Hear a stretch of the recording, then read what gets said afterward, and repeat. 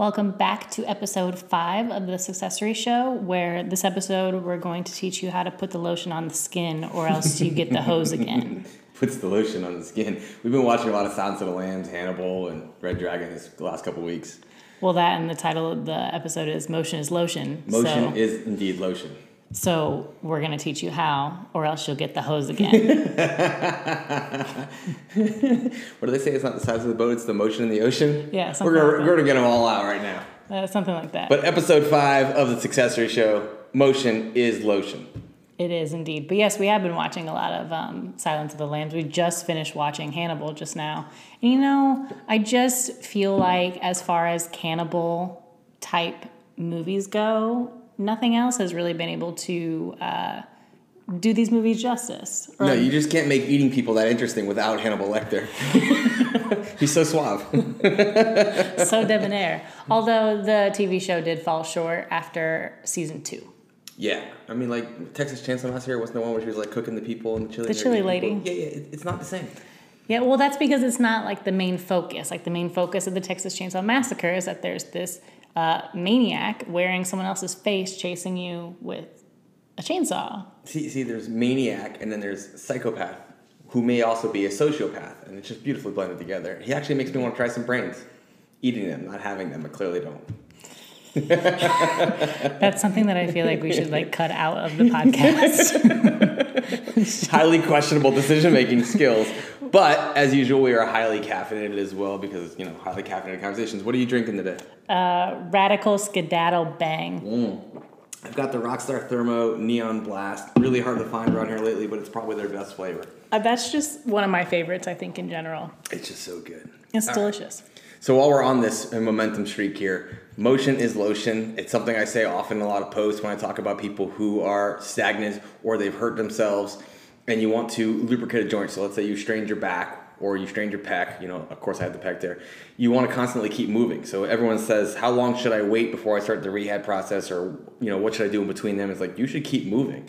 Because the more you move, the better you're going to keep moving, because an object in motion tends to stay in motion. It just changes the loading parameters, and that happens in life as well. You know, a year ago or so before I moved up here, I usually kept like 6 or 7 clients that I trained in person still, so I at least had something to do Monday through Saturday. I wasn't at home all the time like I am now. It was a significant change, but that motion got me out of bed in the morning, got me showered, got me moving, got me on my schedule. That started my motion, so my day was productive and going, and that was the biggest hurdle for me when I moved up here, is not having that.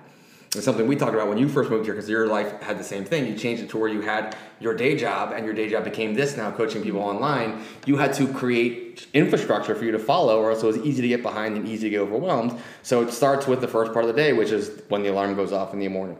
And that's the first sign of our motion. The alarm goes off, and we do whatever, and we have our morning routines that are slightly different. You know, her morning routine is taking care of the social media work. My morning routine is answering emails, checking financial stuff, and getting programming done before we get to social media and stuff like that. But that's my motion start. And for a lot of people, Stacey talks about it often, and it comes from a military general, of making your bed.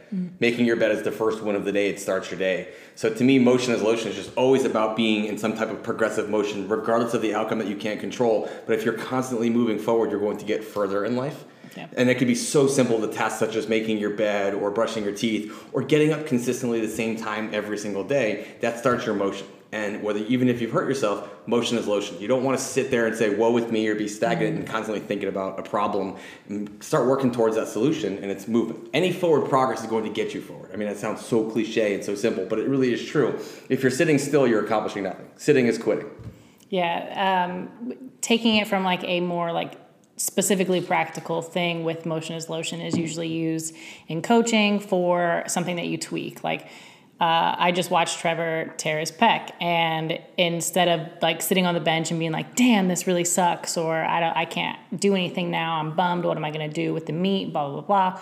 He instantly like went over and grabbed a band and started pumping blood into it. So it's the same thing. Like someone, if I'm coaching someone and they tell me, oh, I think I tweaked my back, and then they go to sit down or lay down, that's like the last thing that you want to do. You want to keep getting movement to it. I just had a girl who's actually overseas today, and she mentioned that she hurt her back and that she didn't know if she'd be able to lift today, but that she would try tomorrow. And I instantly told her, I was like, walk, do something that actually gets movement to that area, because if it's stagnant, it's just going to start to hurt more. So practical wise, motion is lotion in injury, or not prevention, but injury rehab kind of. But in life, I feel like a lot of people get stuck in this mindset that they are like at a plateau, and they feel like, well, I'm not making any progress, so I'm going to change like 47 different things and, you know, throw shit at the wall and hope something sticks.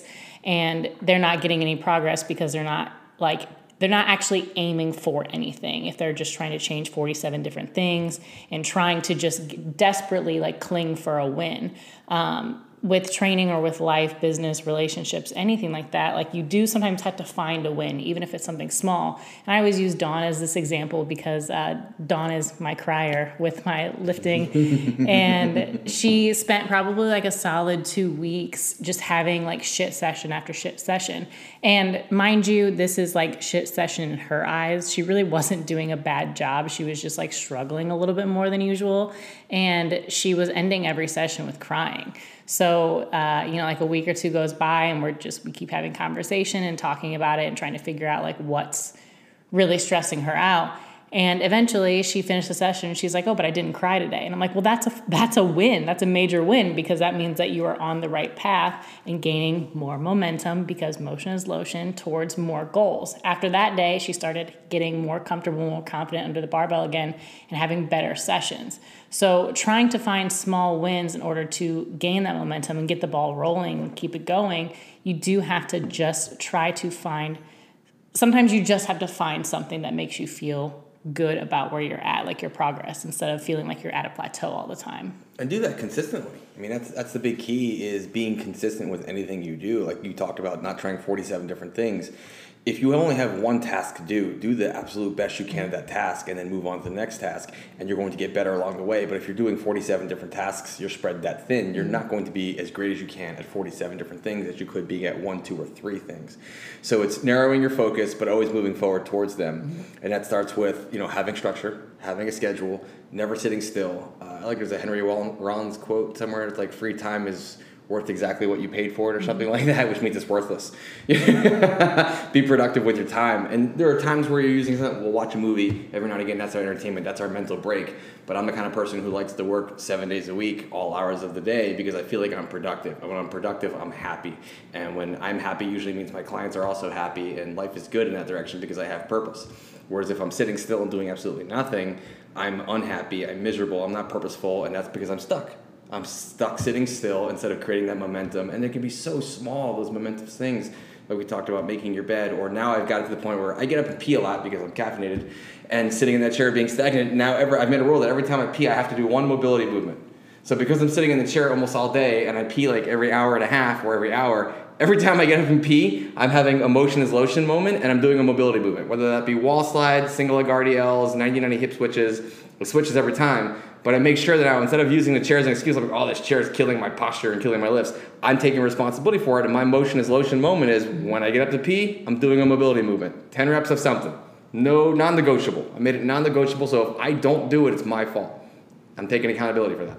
Yeah, I do think that people lack the initial first step a lot of the times. Like they want something, right? So they have X goal and they want that thing, but then they just kind of hope that it makes its way to them. They're like, oh, well, if I want this thing hard enough and I think about it hard enough and I talk about it enough, I'm going to get it.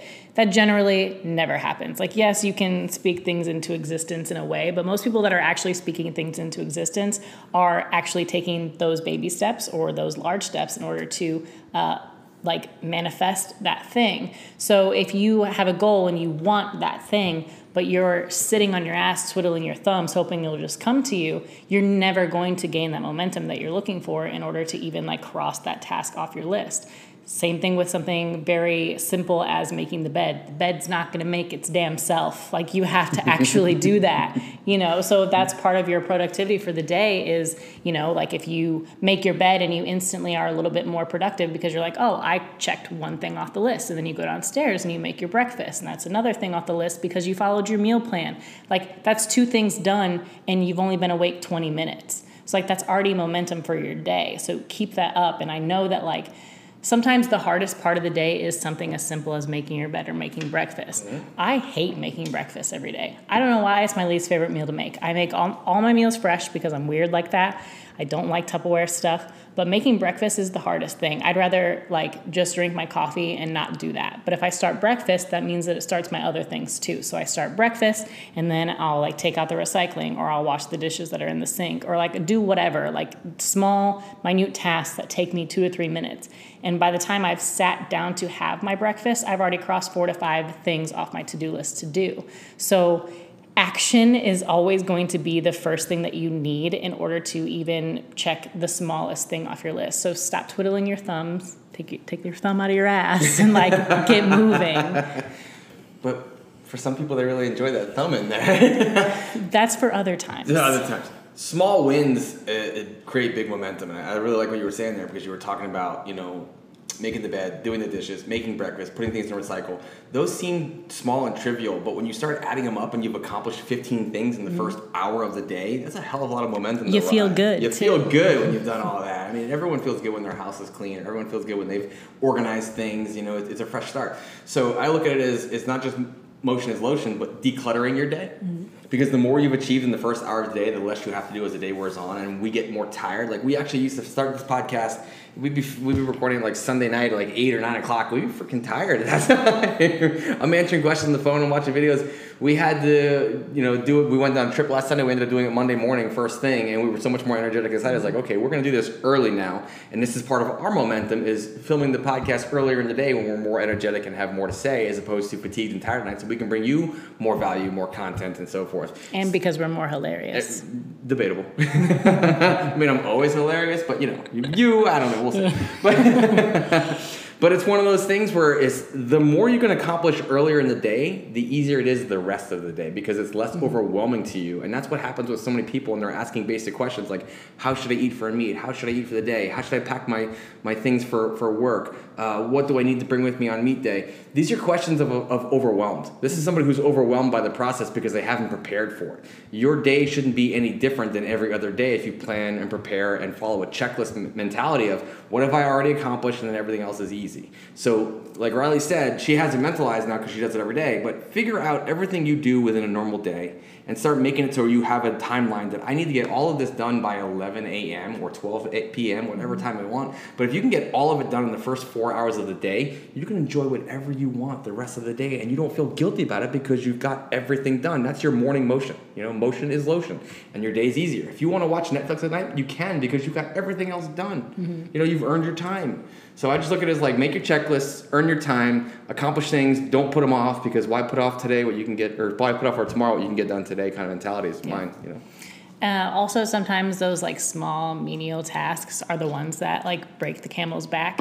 Like, if I have 6 different things to do that are higher stress, like maybe it's programming or designing or something like that, and I know that I have like dishes to do, I'm going to feel so overwhelmed because I have those extra like small little things to do, like dishes or meal prep or something small. So if I can streamline everything in order to get me the most things done at one time, I will. Like, most of the time, like I mentioned, I don't like to meal prep things. Like, I just hate Tupperware food. I'm so weird, and I'm so sorry, Paul, that I make traveling so difficult, because I don't want to reheat beef and rice. Like, that's just disgusting to me. I just don't like it. Whatever, that's fine. But, like, what I'm doing, like, while I make a meal is not just make a meal. Like, so if I'm making steak or chicken, that's not the only thing I'm doing. Like, I may be prepping rice. Rice is one thing that I will eat out of Tupperware. But, so I might be prepping up, 3 cups of rice in, the rice cooker, and doing that, and one other thing while I'm cooking. So I try to find times where I can accomplish more than one task at a time because it makes everything else easier for me. Like I have to get up because of the way that I am. I'll have to get up every 2.5 to 3 hours to cook a meal, and that puts an interruption in my programming or my designing. So it like interrupts my flow a little bit. But if I'm accomplishing 2 to 3 things while I'm cooking, then I don't feel so overwhelmed when I go back to work. So I may cook and check my messages and like knock out like 2 or 3 messages and responses there. So that way it's less to do when I sit back down and have to focus on programming again or designing again or whatever it is. So if you can find ways to kind of like streamline your process, that makes it a little bit easier to keep that momentum also. And you streamline your own process with it. And they're like, we know the day before what meals we're going to have when. So even though Riley insists on cooking everything fresh, which I'm benefiting from because it's delicious, but she knows what meals we're going to have at what time. So we eat on a routine time and we plan the day ahead. She takes out the chicken, or she takes out the tuna steak that she has, or she takes out the actual steak, like near strips, if we're going to have that for lunch or dinner or whatever. So she knows what needs to be defrosted and when it's being cooked. So she streamlines the process by preparing the day before ahead of time. So the end of the next day is the day before, is where she takes everything out and says what we're going to have, boom, boom, boom. So even though she adds the extra 5 to 10 minutes to her day each meal of preparing and cooking it, she's already planned ahead of what she's going to have. There's never reaching by chance and saying, well, what do we have? We know what we have. We're prepared for it. And she's got that point where if we're running low, it's like, okay, this is what we need to get from the store the next time we go. That list is always created ahead of time. Preparation is the most important thing to keep momentum going, is not having to go by chance and say, what do I do? Like she mentioned quickly, we're traveling next week for meet. And so it actually does Paul a favor. Instead of her freaking out when she's already there, she's planning for ideas and suggestions of what she can do while we're already traveling for that so she can stay on task. That's a whole week in advance she's planning that out. If you're waiting for the day before, you're already too late. Yeah, I might be like slightly neurotic about planning. I accept that about myself and I'm okay with it. And it also benefits me like in instances like this when we are traveling because I don't have to worry about it. Like I know that I will pack like if I have to bring a protein bar or something, or I'll eat oats, like cold overnight oats or whatever, I'll eat that. So I know what I will and won't eat or what I will and won't abide to. So those are the things that I will be doing when I travel. So you just make it, you have to know yourself, make it easier on yourself, take the first step in order to establish like an initiative towards reaching that goal. And once you take that first step, it's easier to take your second and your third and your fourth. So it's just finding that momentum. Motion is lotion. Motion is lotion. Any movement's going to bring you in the right direction. Just keep moving. Stay moving. Yeah. It's like the stay woke. Stay woke. Hashtag stay woke. But more important, stay moving. Head on a swivel. All right, we did have a question this week, which I thought was a super cool and very in-depth, like psychological question. Riley does not agree at all. We've like bickered about this a little bit. Well, it's more of like the responses with it. Yeah. Well, so the question was, of anyone in the world at any point in time, who would you love to have lunch with? And the most important thing to me was why. He's like, why would you want to have lunch with this person? And instantly I had 2 answers of who I wanted to sit with and why I wanted to have lunch with them and what I wanted to take from them.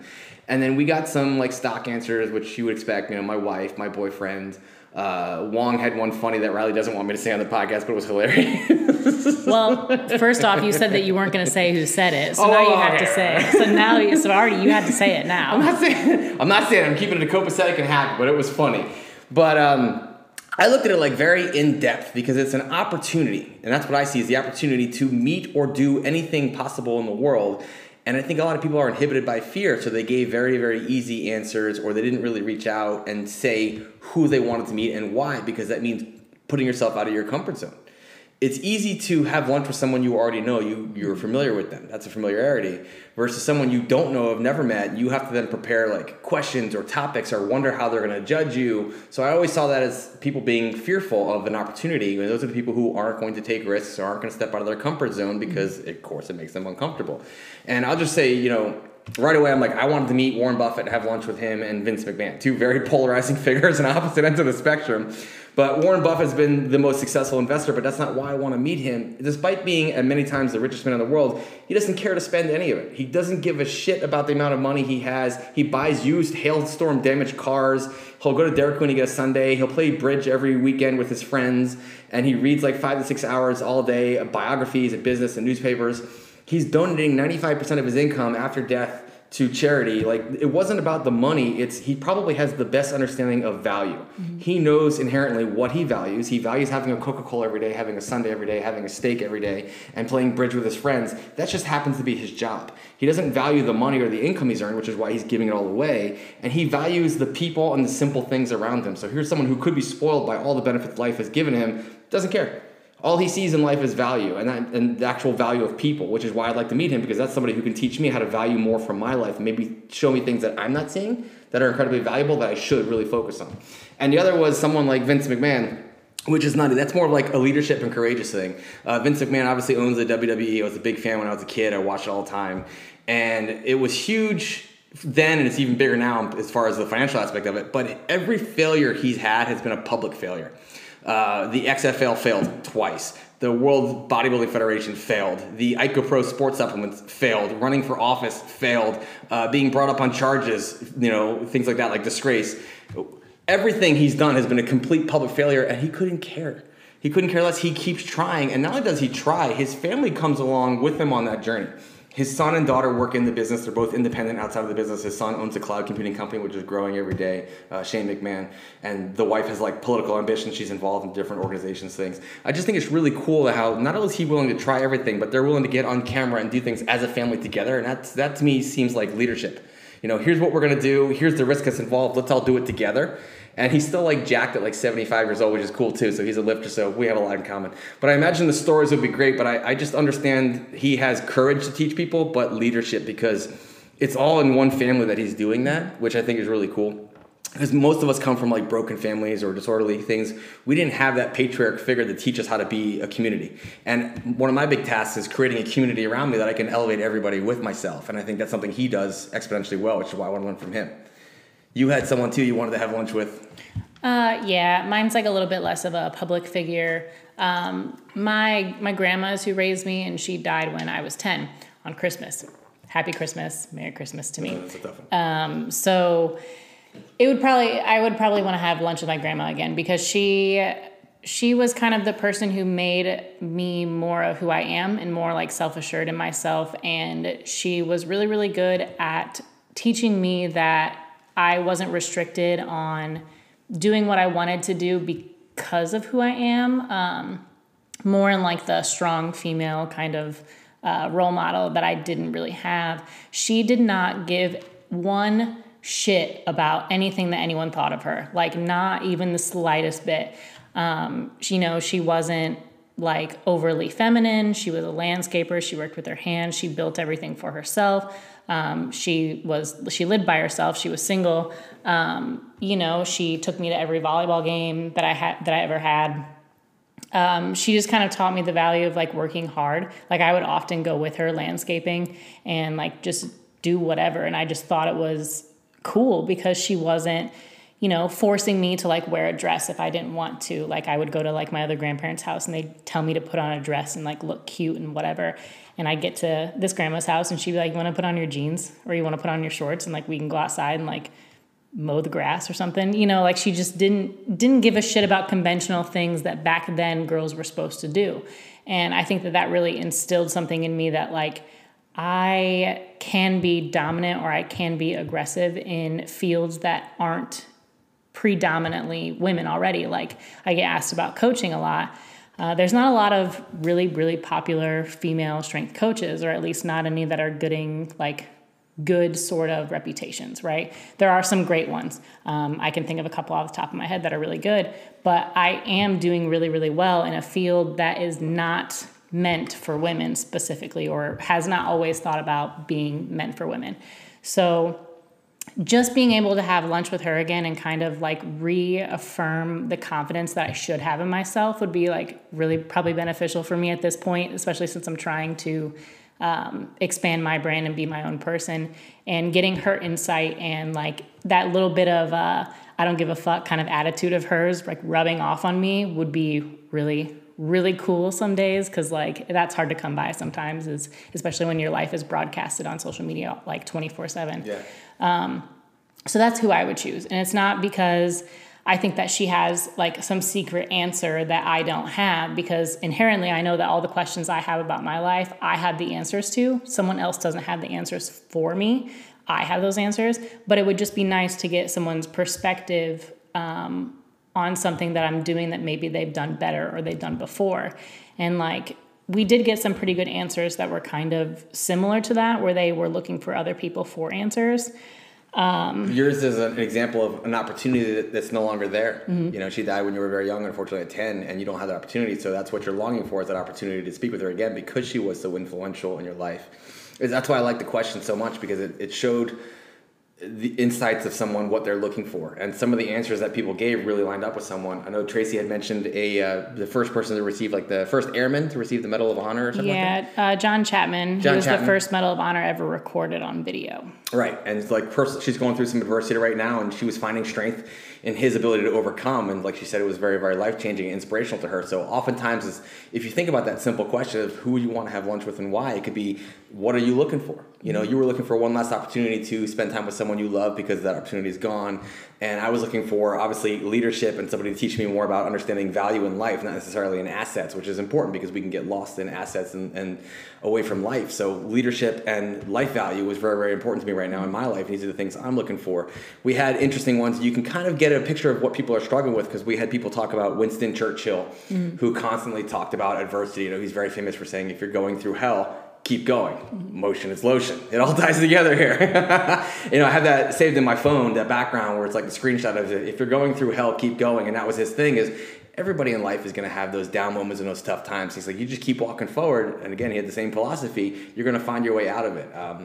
I just texted somebody the other day. There's a quote in the Shawshank Redemption where he climbs through the sewer tunnel of poop. And the quote in the movie is that sometimes you got to crawl through a mile of shit just to come out clean on the other side. And that's just kind of how life is. You know, you're going to have your up moments and your down moments. Who were some of the other ones we had? Teddy Roosevelt, so someone who's highly motivated, a go-getter, tough as nails because he wants to absorb as much as he can. We had MLK and Malcolm X to get their true wisdom on things, since everyone loves to twist their words, which is very fitting for kind of what we're going through in the world right now. Pertinent right now. Actually, someone said us too, because thank you. Because we're fun, positive, informative, and we like food. This is true. Another one was Robin Williams, to get a better understanding of mental health. And probably the most important answer of all, aside from Jordan Wong's, was Chris Farley. Absolutely. You're not going to get that opportunity again. If you want to have lunch with Chris Farley, it means now you're just putting on a video of like Tommy Boy or, you know, Beverly Hills Ninja, something. Yeah. So a lot of those were opportunities lost, or the one about Robin Williams understanding mental health. That was a really introspective one, because here's someone on the outside who was smiling and his whole job was to entertain and make us laugh, when on the inside he was dying. You don't know what someone's going through until you sit down and talk with them. And even the people closest to him didn't know what he was going through because he kept it inside. So I do think that with this question specifically, like I mentioned earlier, is like people are looking for answers to their problems that they think lie within other people. Like, you know, with Robin Williams, like if you're going through your own mental health issues, you want to talk to someone who struggled as well, but they don't have the same answers that you do, and they likely don't have the same problems that you do. They could be similar, but they're not going to be the exact same problem. So getting someone else's perspective on things is generally helpful, but I do think that people discount themselves when it comes to being able to answer the questions that they already know the answer to. And like, let's be honest, if you're going to ask someone a question, you generally already know the answer, or at least you know what you should be doing, or you know what you want the answer to be. And I've had many conversations with people who asked me a question where I knew that they already knew the answer and they just wanted me to reaffirm what they wanted, and I don't do that. So if you want false reaffirmation, I'm not the person to ask for it. I give you the truth. So I think that people could stand to be a little bit more forthright and more trusting in their own answers to their own questions, because you do know the answers. You can't get them from someone else. You can't fake the answer. You can't change the answer. Like, whatever the answer is to the question that you have, you already have it within you. Right. So I think that that's important too, is to recognize that no one situation or no situations are ever exactly unique or exactly identical. Everyone's situations are unique. So trying to mold your life off of someone else's, or mold your life based off of someone else's success, will never be the way to go. But it can show you how to fail, or how to be better at failing, or how to be better at choosing that path towards success. That's a great example, because you get that a lot from biographies.